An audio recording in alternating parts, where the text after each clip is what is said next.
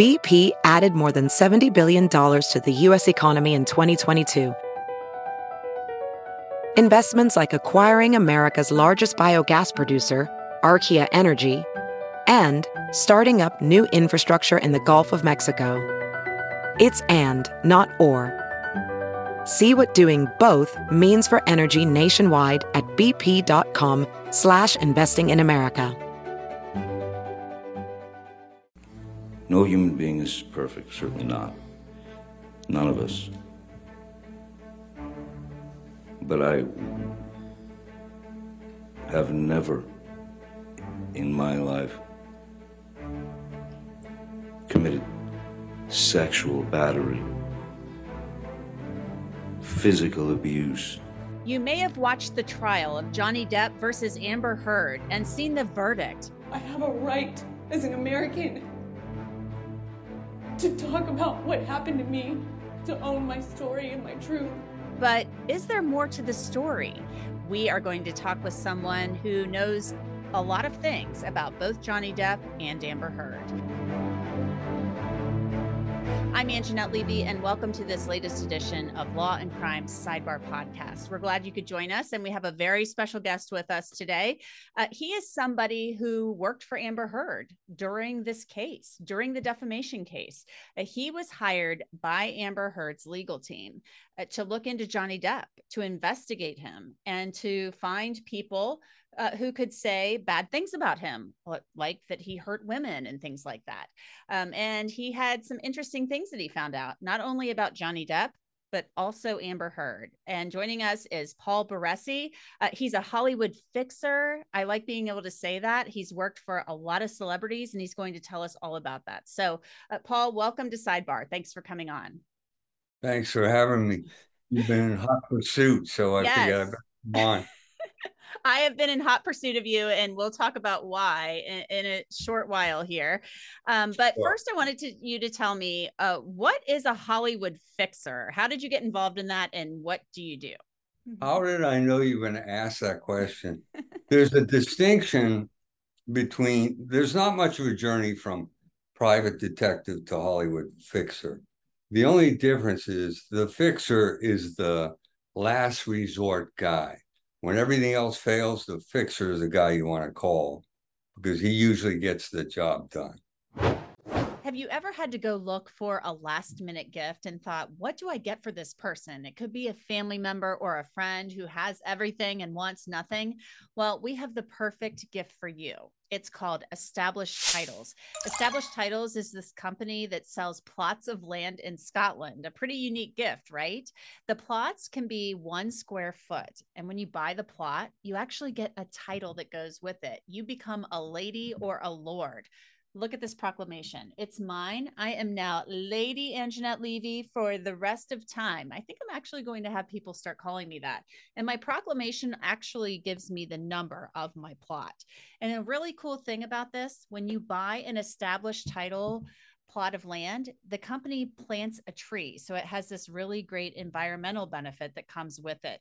So if you want to buy a plot of land from Established Titles, just log on to establishedtitles.com/LC10. You'll get 10% off. That's establishedtitles.com/LC10. Make sure to use that code to get your 10% off. Buy a plot of land and become a lady or a lord, just like me. And so you've fixed things for a lot of people. Tell us some of the people you've worked for. I know on Twitter, on your bio, it says you've worked for Sylvester Stallone, you've worked for Eddie Murphy. Well, my niche is mostly putting out sexually based scandal fires. No celebrity wants to be the subject of scandal, but sexually based scandal is for a celebrity is like putting a noose around their neck and ending their career and livelihood, because it's always the most salacious stuff that does them in. For example, when I put out Fire for Eddie Murphy, he was entangled with these transvestites, and rumor prevailed that he had a sexual proclivity for transvestites. And I don't know, this is before you were born, probably. In the No, I 90s, remember the story. I was born, so go ahead. remember in the 90s, he was picked up in Hollywood. He Right. said he was just being a good Samaritan and wanted to give her a lift. I guess it was 2 or 3 in the morning, and she was standing on a corner, but I guess she was a damsel in distress.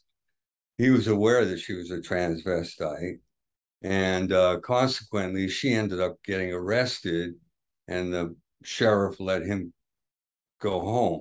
After that incident, everybody came out of the woodwork alleging they had sexual relations with Murphy, every transvestite hooker, that is. And so I was assigned to the task of rounding them all up and helping them all see their way clear to recanting the story. Were their stories true though? Or were they You just know, kind of jumping on the bandwagon? that's the thing. I only collect the information, I gather the intelligence, and I turn it over to the lawyers and negotiate. It's sort of like what they should have done with Donald Trump. Instead of barging in like gangbusters, they should have called a lawyer and said, look, here's the situation. I had sex with Murphy. I'm trying to make a living. And then quietly and discreetly, it would have been taken care of. But when you go to the tabloids, or if you go on Twitter and you start casting aspersions on someone and making accusations on someone, that's etched in stone forever. So it would be wise to try to do it in a diplomatic fashion. Obviously, that ship sailed. So they said, let's call Baresi. We got in-house private detectives who are former cops that can't get this job done. We better call Baresi because he is very familiar with the Hollywood underbelly, which I am. I think that's really interesting. I remember the Eddie Murphy story, and we have to say transgender. I know that I learned a lot about that. So just so we're clear, because a lot of people, I guess there's been a change in language about this over the years. I remember this. He was stopped, and this person was a sex worker, and he would. The woman, the transgender woman, was in the vehicle with him. So that was quite the story. So let's get to why you know so much about the underbelly of Hollywood. How do you know about the underbelly of Tinseltown and what goes on there? All the dirty dealings, I guess. Well, it's a sore subject for people, but it's part of my past. I mean, I'm not the man I was 30, 40 years ago when I posed for Playgirl magazine in 1975. Before that, I appeared in a mainstream movie with Raquel Welch. I had an acting role. That was my desire to grow up and become an actor. Mm-hmm. I ended up landing roles without the benefit of clothes. Now, it was okay uh, for me because it groomed me. It got me ready to stand on the scaffold connecting the two biggest industries in Hollywood, the movie industry and the sex industry, which follows the movie industry like the moon. So the smoldering secrets beneath the red carpet, I'm able to open doors other people can't in that world. I know where to go to talk to the transvestites. I know where the mavens are hiding. I know where the hookers are. I know the red light district. I know the adult entertainment industry, and all things point to the sex, right? And sex scandal. And so I have a unique innate ability to deal with that kind of problem. You were talking about we have to use the word transgender now, that transvestite, we can't use that word. Well, before that, it was even more indelicate. They would call transvestites tranny. So it would be going from tranny to transvestite to transgender. So people today seem to be very concerned, aware that the proper words should be spoken. Mm-hmm. But yet for every word in the English language, there are 20 words that you can use. But in our society today, every other word is fuck this, fuck that, fuckity, fuckity, fuck. I looked up Joe Rogan. I said, what is it about this guy? Don't feel like I cheated on you, but I wanted to maybe go. I said, I got to go on this guy's show because that's going to Oh, get some play. yeah, me, Joe Rogan. Yeah, okay. And I turned on the show and I said, and all I heard was fuck, fuck, fuck, fuck, fuck, fuck, fuck. And then on Twitter, it's always effing whore about Amber, effing whore, tramp, this, that. I mean, the stream of invective coming out of people's mouths. And I'm thinking to myself, have they no letters or words to color their discord? Do they have to use this kind of language? So, my advice to people who are sensitive to these old words being modernized, because there's nothing more important than the power of words, which brings me to my effective tool. My effective tool when I put out a fire is not to go in like gangbusters, to beat someone up, to hire a crew from Chicago and break someone's legs. And I'm not a murderer, contrary to what the people are saying on the internet. I didn't kill a transgender woman. I didn't kill Paul Lynn. And so these things are hurtful. And I think the time is overdue to have some sort of a truce. What an extraordinary display of strength.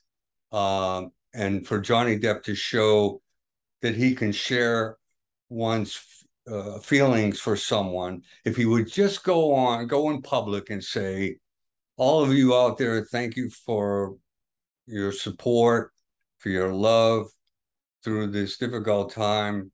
But I think we should kind of cool it with Amber. I think that she's down for the count. She's beyond up against a rope. She's down for the count. She's flat on her back. Let's cut her some slack.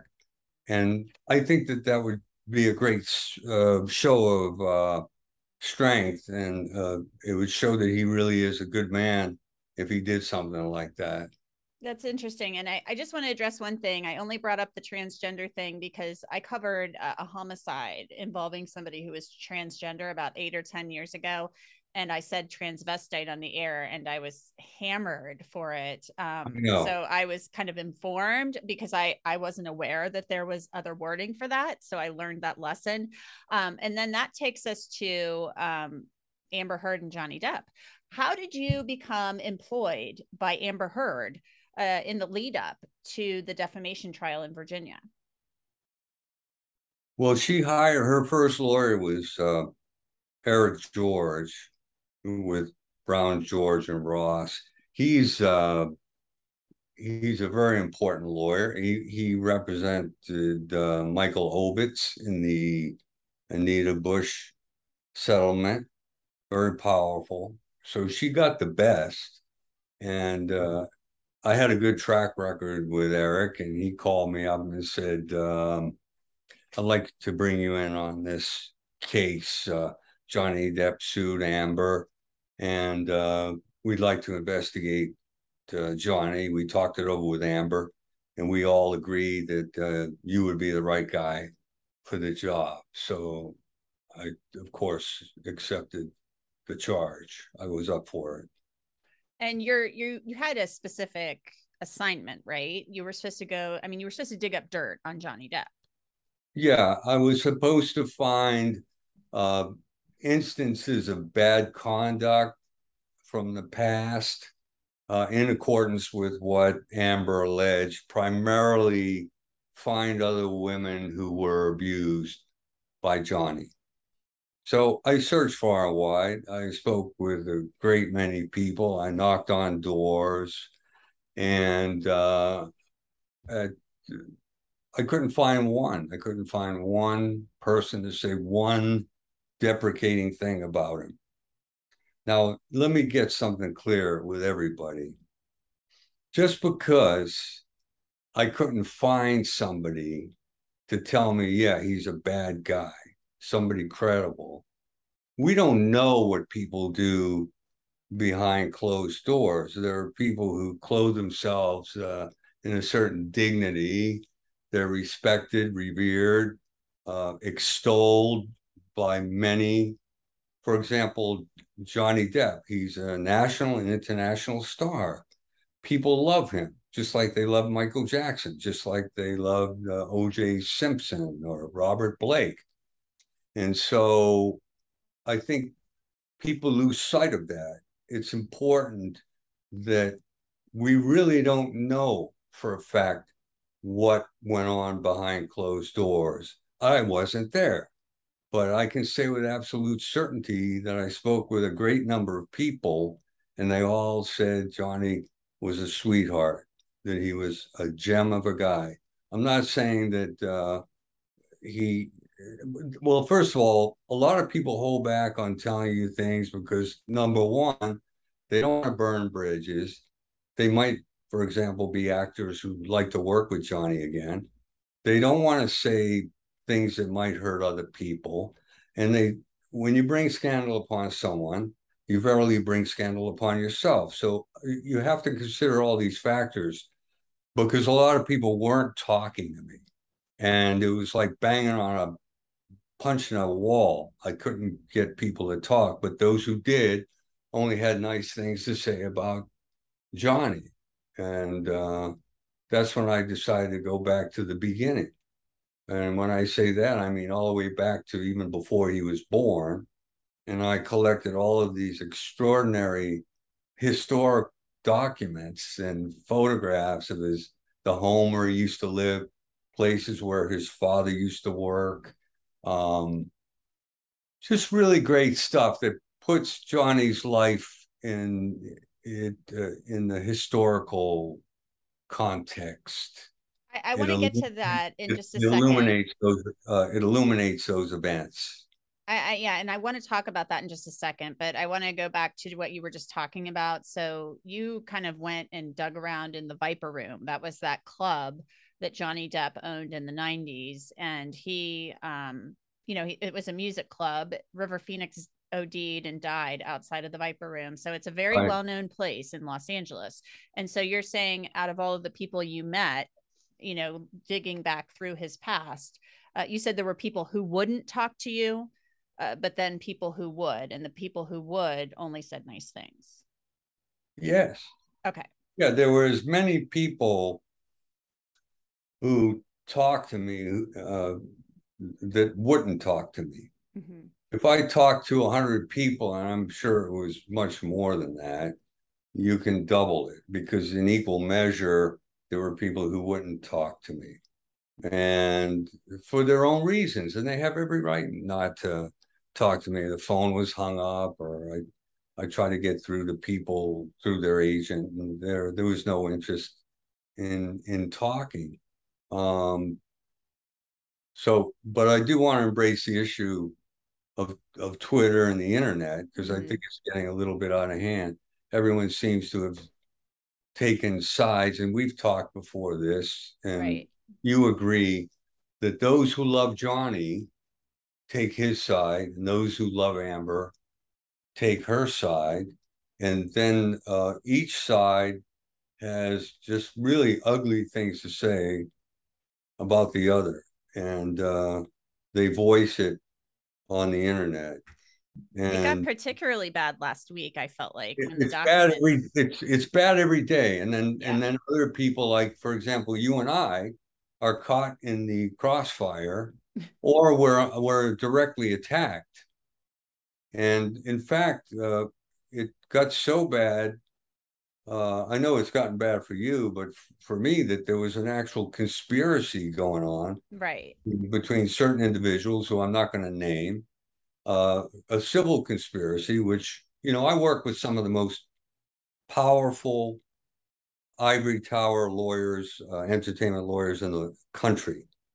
And I never call on them to help me, but I brought this to the attention of one of them, who will remain nameless. And he said, what they're doing, hiring a private detective, schematizing, creating false allegations against you to demean you and to go after your livelihood. He said, there's no complicated way of saying it. He said, this is actionable. You can sue these people, and it could even rise to the level of criminal because it's a conspiracy.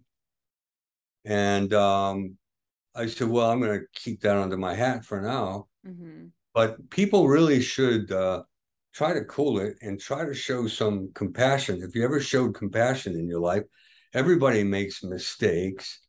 The whole business about Amber having sex parties and with women and all that, that looks just like, you know, what people do behind closed doors is their business.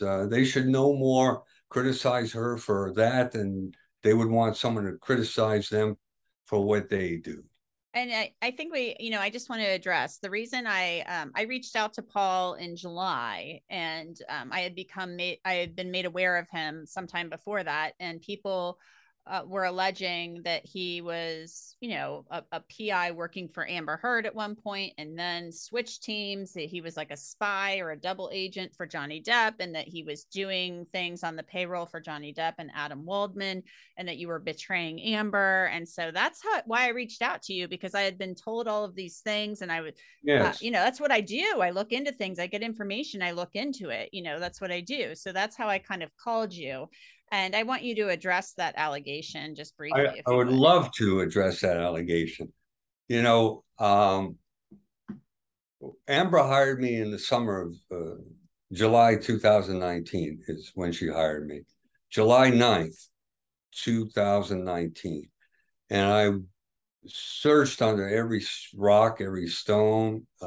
We engaged the services of a private detective overseas. We looked all over the world to try to find bad things about Johnny, and we all came up empty-handed. So she fired us. She fired the lawyers, and with the lawyers went me in September. So it was solid 3 months, three and a half months. And so it wasn't until April of 2020 did I decide that I would share some of my times and my experiences as a private detective working for Amber. And I shared that with a guy named Chris White, who's a great journalist in London with the Daily Mail. Mm-hmm. And everyone would say, well, why'd you do that?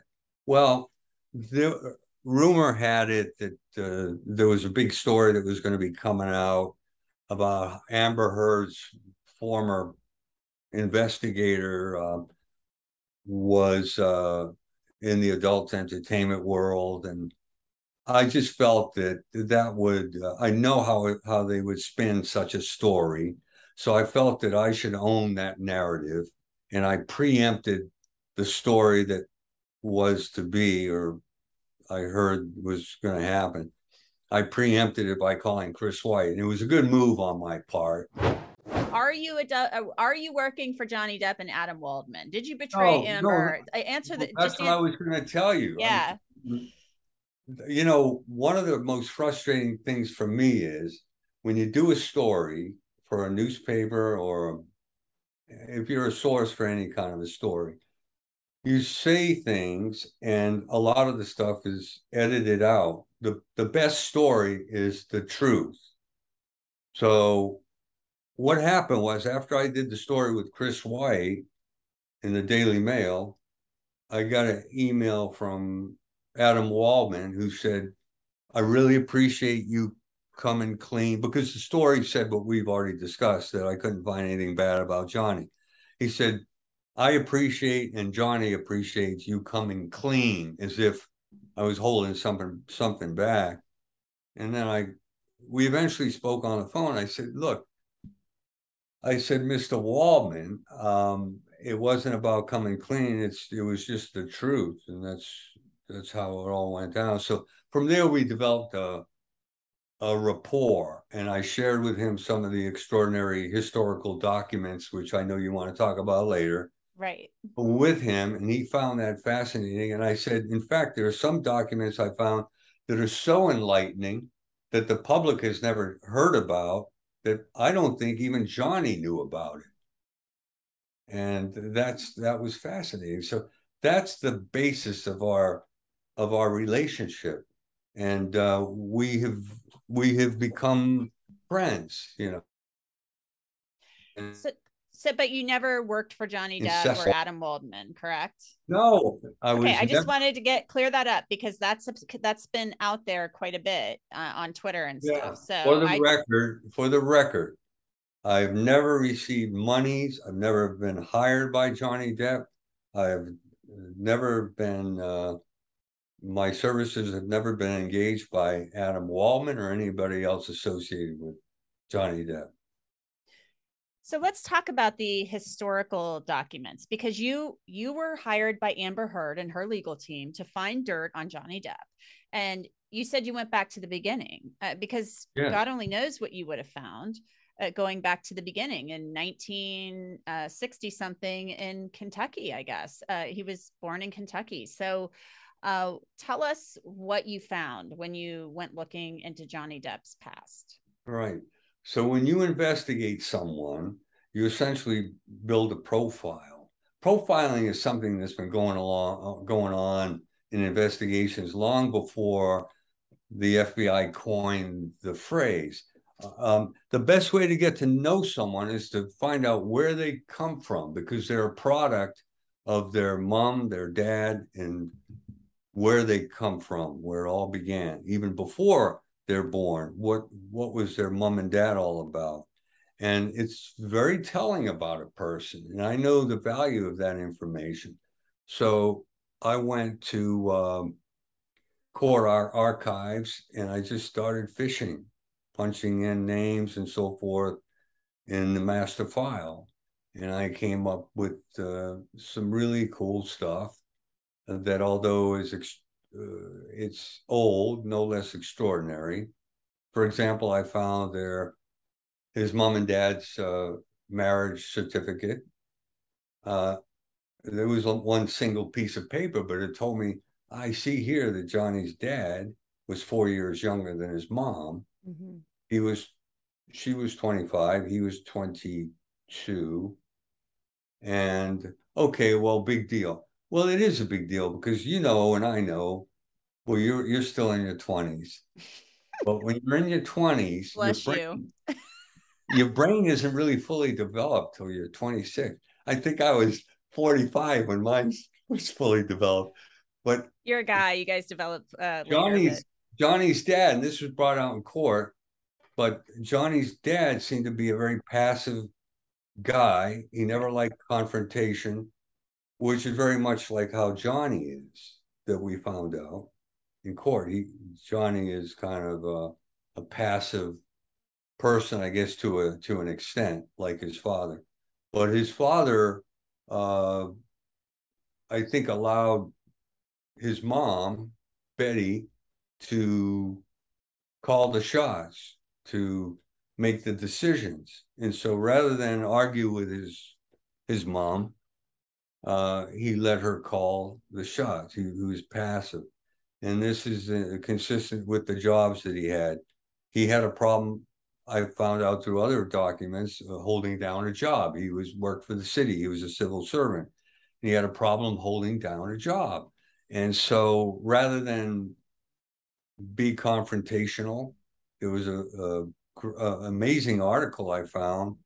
Sorry to jump around, but a newspaper article where he was fired publicly, his father. And it was a headline, city manager fired. So rather than fight it, he just walked away, which showed strength, you know, in my view. You get knocked down, you just get up, brush yourself off, and move on. So this is all very telling stuff about his father. And I remember telling Adam Waldman about that. I said, you know, Johnny was only 6 years old when this went down. And I said, here, his father was headline, John Depp fired from city job. It was a big deal. The Corbin, Kentucky Times. was the paper.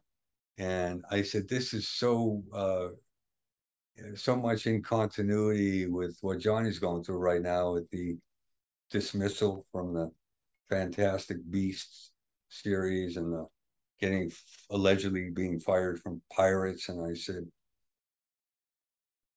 turning the other cheek sometime isn't a bad thing. It's a show of, and found some divorce. I found a divorce. Have you heard you can listen to your favorite news podcasts ad-free? Good news. With Amazon Music, you have access to the largest catalog of ad-free top podcasts included with your Prime membership. To start listening, download the Amazon Music app for free or go to amazon.com/ad-free news podcasts. That's amazon.com/ad-free news podcasts to catch up on the latest episodes without the ads. Also found that 8 months before Johnny's mom and dad divorced, Johnny's dad engaged the services of a psychiatrist, and it's unclear whether he engaged the psychiatrist services for marriage counseling, but that particular psychiatrist, I looked him up. He specialized in marriage counseling. So did he try to save his marriage 8 months before the divorce? I would say the likelihood is very strong that he did. So again, another admirable quality. And I'll tell you one more document I found that was really interesting, is that before their divorce, it was before his mom and dad divorced, they made a divorce settlement. And Johnny was a minor at the time. He was 17. Mm-hmm. And in Florida, if you're 17, you're a minor. And so the mom went up before the judge and lied to the judge, said, oh, my son is fully emancipated. He's self-sufficient. He's doing fine on his own.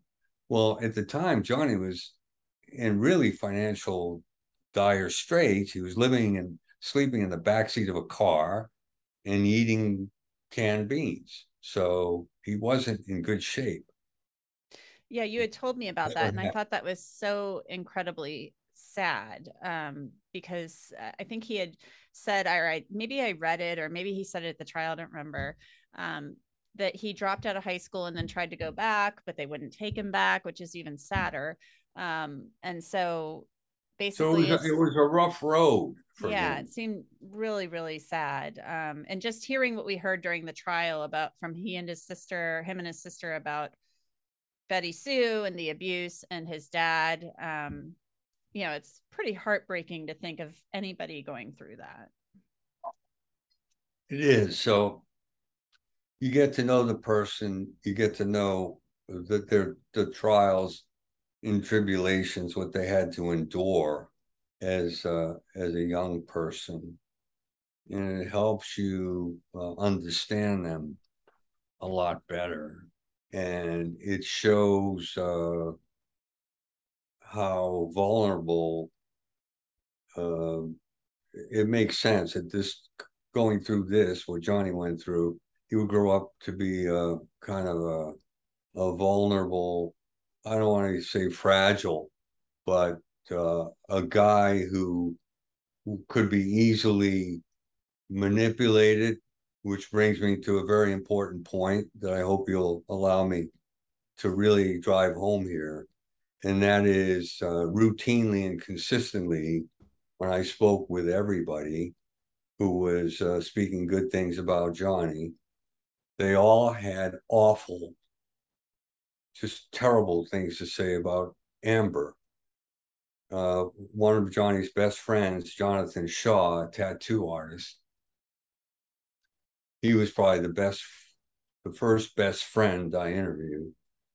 And I said, well, do you know about Amber? Can you tell me about Amber? He said, I don't want to talk about Amber. He said, the only thing I would let that gold digging whore, I would help that gold digging whore do is load the gun she wanted to use to blow her fucking brains out.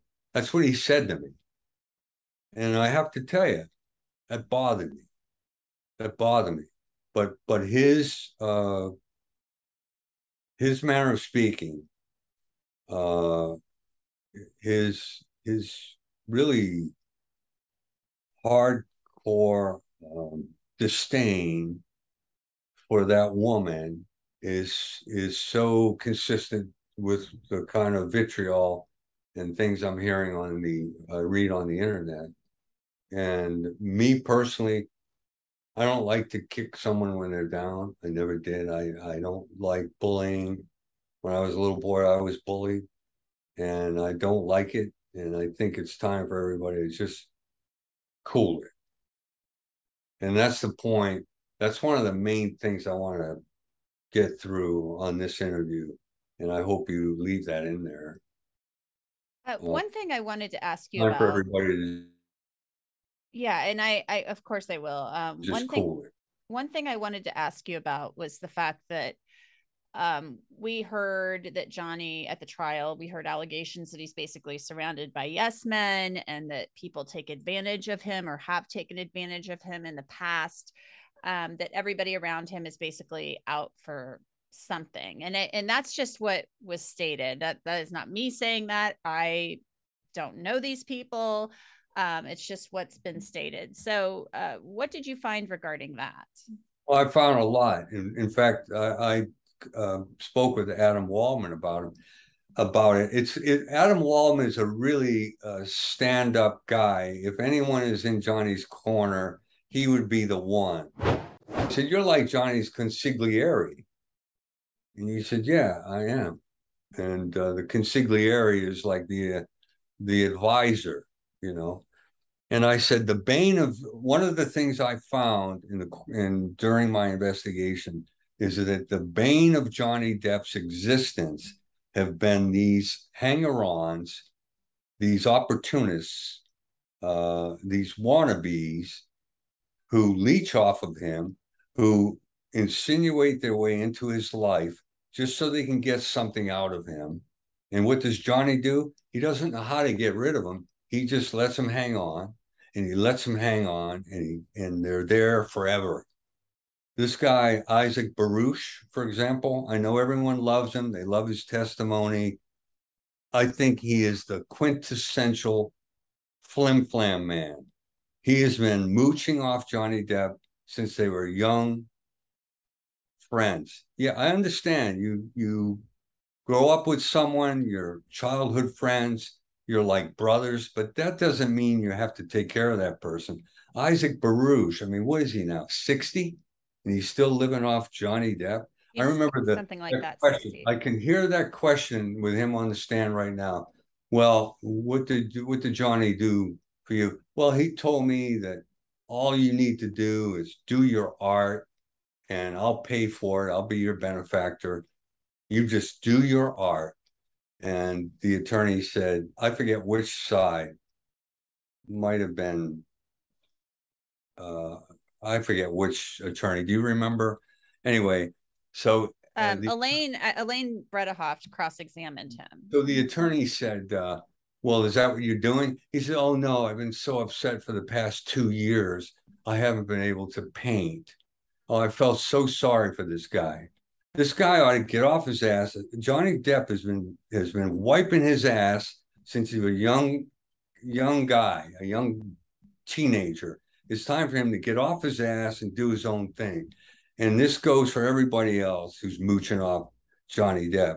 Johnny doesn't have the heart. This speaks to the tender heart this guy has. He doesn't have the heart to tell these people to take a hike. Johnny Depp, I found, paid people's legal fees, medical bills, rent. He paid off one relative's home. All he does is give. And of course, Amber Heard was his wife.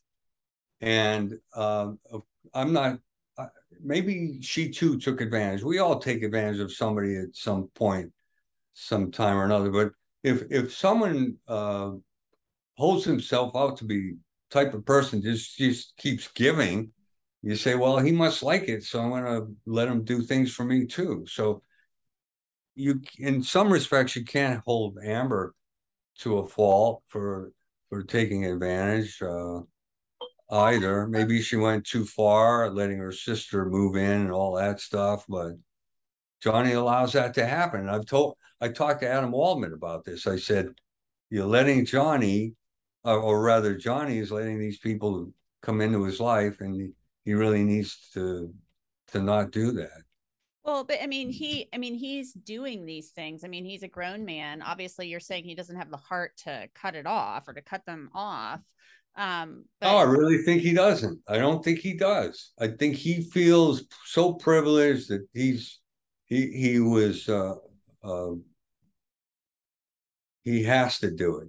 He almost feels like he had, who knows what goes on inside Johnny Depp's head, but I think it would do him himself a great service if he would just cut these people loose.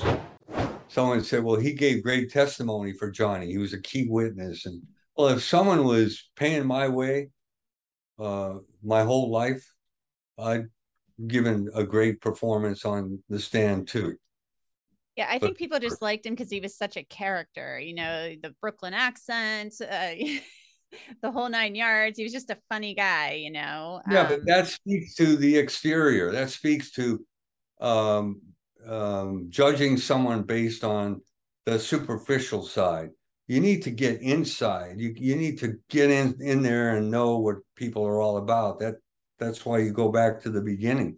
And I'm out there. I see it. I experience it. And I'm in the trenches. So I think I'm a pretty good authority on what's out there. And I'll tell you like it is every time. That's just how I am. I tell you like it is. And that's what I love talking to you, because you're very very honest and very forthright. So you said you didn't just hear things about Johnny Depp when you were investigating Johnny Depp for Amber Heard. I mean, you were hired to dig up dirt. But you said that you somehow came across people as well who knew Amber. Yes, it's true. I mean, I was asked, well, what'd you find out about Amber? I said, I was investigating Johnny Depp. Now, along the way, when you're investigating, you pick up what they call collateral evidence that's not necessarily related to your central objective, but it's interesting. So, of course, I always have an open ear to hear anything. And I spoke with Amber's very first drama teacher ever, high school teacher at St. Michael's. His name is Ivan Klausia. He's an actor. He's actually been in a low budget movie. He just retired not long ago. I spoke with him, and he said nice things about Amber. And I also found out that she had a very tough childhood, that her father was a mean-spirited, irascible natured drunk. And I know what she was going through, as did Johnny. Johnny experienced that kind of abuse growing up from his parent, or at least one of them. I certainly did. I mean, I felt empathy for her. And Klausia went on to say that Amber loved the arts. She loved acting, and that all her friends loved her. And she had beautiful qualities, and she was a wide-eyed, all-American girl who was hoping to become an actress. You say actor now. You don't say actress for women. I got to keep reminding myself. And from there, I was able to get in contact with her childhood friend. His name is Joshua Cruz. And Joshua said that his parents and Amber's parents were good friends, and he grew up with Amber. And he said beautiful things about her. So see, there's good things. There are good things about Amber out there you don't hear about, because they're overshadowed by all the hate and all the vitriol out there. That's the stones that are being thrown at her. I called who I thought was her PR person, David Shane. Does that name ring a bell? Yeah, he is with Shane Communications, and he, during the trial, just for our listeners and viewers who may not know, Amber Heard fired her crisis PR firm that had been working for Stephanie Cutter of she used to work for the Obama administration. She owned that firm, and then Precision Strategies. Amber fired that firm and brought on David Shane because David Shane, his firm had worked against Johnny Depp in the past. They did PR, I think, during the Mandel brothers lawsuit and worked, I believe, for the Mandel brothers. Okay, well, I understand why she keeps firing people, because this guy, I want to tell you right now, and if I could see him, I would tell him to his face, he is inept and he needs to open his ears sometime. I called him up and I tried to impress upon him that which I just, as best I could, cogently expressed to you about how it's important to bring out the human side of Amber Heard. And I was trying to explain to him that people like her first acting coach, her childhood friends, you could get them out there in public to speak to Amber's character. I think it would help her. But I didn't even get that far with him. He hung up on me. Oh. And yeah, he hung up on me. So I think it would have helped her calm everybody down. But these attacks are going to continue on.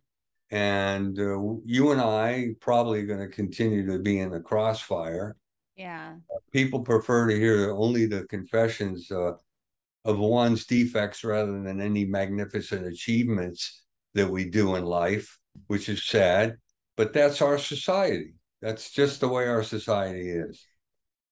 Yeah, I guess I've become a cynic all these years, but I'm also a realist. I've lived in the real world, and I've seen the worst of the worst. The glitz and the glamour of Hollywood is up here, and what I see is the underbelly, what goes on beneath. And it's amazing. I'm amazed that I'm still resilient and in good health and as good looking as I am. Well, you're a good-looking guy, and you're in great shape. Well, I was going to say, I mean, for my age. Yeah, okay. For your age, Listen, you're in great shape. I don't want to get into all that. I'm not. No, I don't need to be accused. No. I don't recommend. Yeah, it would be incorrect, politically incorrect. Yeah, I would get in trouble for saying something sexy. wrong. Be sexy, but look, I'm 74 years old. I've taken care of myself. I've experienced a great deal in life. I love sharing my experiences with people. Some things I say they may not like. Sometimes they're not going to like it. But one thing for sure, universally, I think people appreciate the truth. So whether they like it or not, as long as you're speaking the truth, that'll give you the edge. At least I hope it will. Paul Baresi, a Hollywood fixer, former private investigator, thanks so much for joining us on this edition of Sidebar. We really appreciate it. Thank you. Bring me back. I will. You're going to be like my Hollywood fixer expert. I'm just getting started, so let's do it. And that's it for this edition of Law and Crime Sidebar Podcast. It is produced by Sam Goldberg and Michael Deininger. Bobby Zoki is our YouTube manager. Alyssa Fisher handles our bookings, and Kiara Bronson is in charge of our social media. You can, of course, find Sidebar on Apple, Spotify, Google, or wherever else you get your podcasts. Also, you can watch us on Law and Crime's YouTube channel. I'm Anjanette Levy, and we will see you next time.